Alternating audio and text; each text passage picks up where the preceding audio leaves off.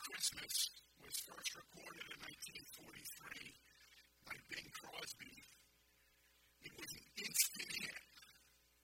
Soon it was the most requested song by the troops fighting overseas. It was written from the perspective of a World War II soldier writing a letter home to his family. His requests include snow, mistletoe, presents on the tree. But if you remember the song, and if you know of which I speak, you know that the song ends on kind of a melancholy note. I'll be home for Christmas, if only in my dreams. What was true then is true now. Christmas time offers to us a dream of home. To come home has a kind of universal appeal to it. Notice the word 66 times in the New King James Version of the Bible. The most prominent usage was the Hebrew word bahith, which means house. In the New Testament, it's the Greek word oikos. Both of them have a house component to them. But you know, as I do, that home is more than a house. It's more than a physical place. And you've heard it said, home is where you hang your hat. But then someone else will counter that and say, no, home is where your heart is. So which is it? A place to hang my hat or a place to hang my heart? I think it's both. In John chapter 14, verse 23, we read this verse.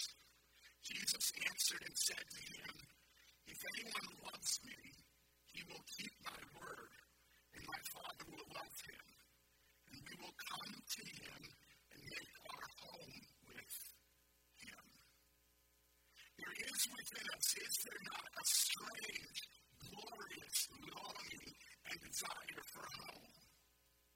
Even for those of us who, when we suggest the word home, the connecting word family, there's all kinds of pain and heartache, and maybe you came from a home and you know that that's not the home that you wanted, it was the home that you inherited. But even in that heart, there is a longing for home. Home is a place of security. Home is a place of peace. Home is a fortress that you can labor from. Home is a place of celebration, a place of wonder, a place of rest. There is within us as humans a longing for home. And here's why. The book of Ecclesiastes says that God has put eternity in our heart. And part of what God wove into our hearts is the concept of home. I've just got two thoughts this evening for you, because I know you want to get home. So I'll be brief. First of all, this. We humans have a hunger for home. It is a longing that I think that God has given to us. It is part of the human experience. Romans 1 tells us that we have a conscience and it relates to God. We have an inner orientation to the things of God. There is a longing, a wish, a hope, a dream. For those of you who are dreaming of a white Christmas, I think it might happen. All right? Because when I came over, it was kind of another dusting of snow. We have these longings within us. We long for togetherness. We want fellowship. We want a place of rest. We're looking for acceptance. That is all a part of who we are. We all have a hunger for home. And I well remember making a trek from Lanham, Maryland, back to Schumacher, Nova Scotia to get home for Christmas. You know, as I got close, what a glorious feeling that was. We have this hunger for love, for truth, for stability, for hope, for great relationships. And it might well be that Christmas time brings that into an acute focus, almost in a painful way, because our hearts groan for something that we desire that we do not have. We hunger for home. We dream of home. My second and final point is this. There is a God for this hunger. There is a God for this hunger for home. Another verse right across across the page in my Bible, John chapter 15, verse 5, Jesus is speaking there. He says to those who will follow him, those that are hearing him, those that respond to his teaching, he says, I am the vine, you are the branches. He who abides in me lives in me, and I in him bears much fruit, for without me you can do nothing.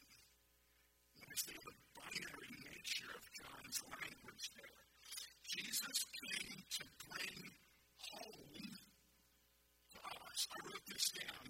Christ leaves his home to come to our home and make it possible for us to go home with him. And so what begins in the manger, what begins in Bethlehem, which ultimately moves its way towards Calvary, towards Jerusalem, towards the place of sacrifice. Here is God running towards his fallen creation to bring us home. One of the Greek words for home is monē, not money, but monē, and it means abode or mansion. It describes a place of staying or a residence. And I love it because it describes the fact that God will make his home with us. We'll be in residence with him. For those of us who are fearful that we'll be cut off and cast off, and for those of us fearful because we know we're not right with God, God offers to us the peace of knowing him as Lord, Lamb, and Savior. We have been built for another place.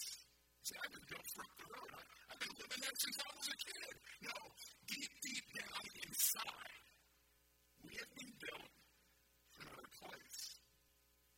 Lewis talks about the fact that if nothing in this world can satisfy us, is it not possible that we have been built for another place? And that's the wonder of the Christmas story. That's the joy of what it is that he offers to us. Germans have a word that is called Fernweh, and it roughly translates far sickness. You want to jot that down for future reference? It's homesickness for a place you've never been. Maybe you're not you have Fernweh. You have far sickness. You don't know where it came from and why it's there. May I suggest to you that God has placed deep within you a longing for him, and that our hearts are restless until we rest in him. That's the wonder of the Christmas story. That's the joy of what it is that we love to express as we cry out to God and we say, fall on your knees. This is great news. He's come to our home to take us home. Tonight, maybe you're here and you're like the prodigal of the gospel record. You've been wasting your life in a faraway land, and nothing has satisfied you. You tried wine and women and song, and still, deep down, you are empty and you know it. What a glorious story to realize that the Father is waiting at the end of the lane for the prodigal son to come home. Maybe that's you this evening. I'd love to talk with you further about that. Pastor Jeff would love to talk with you. The elders would love to speak with you. If we could encourage you, if we could challenge you, if we could share with you the truth of God's word, we'd love to do that this evening. We're glad you're here in this place, but we recognize that God has prepared for us another place, and we're looking for and longing for that. The King will die on the cross so that he might take us home, covering our sins, dealing with our wrath. The reality is that he invites us home. I'll close with this. Our own Les Collins is here this evening. We love Les. Les is kind of one of Simeon's clan. He's one of these classic Caleb's clan guys. It's not been an easy year for our brother Les. And Les recently, not only in the past year, lost his beloved wife, whom we loved, Jean, but also lost his dog. And so Les, being the kind of great godly guy that he is, went off to get himself another companion, a dog. He got a dog and he invited this dog home, but the dog never got into the doorway. In fact, as Les brought Lulu home, Lulu, as soon as she got home, which she didn't know was a home, she ran away. And for a while now, Les has been looking for Lulu. If it's amazing to me because when I stop and think about it, I'm thinking about where would be a better place to live but Les Collins. I mean, he's got food there. He'll scratch behind your ears.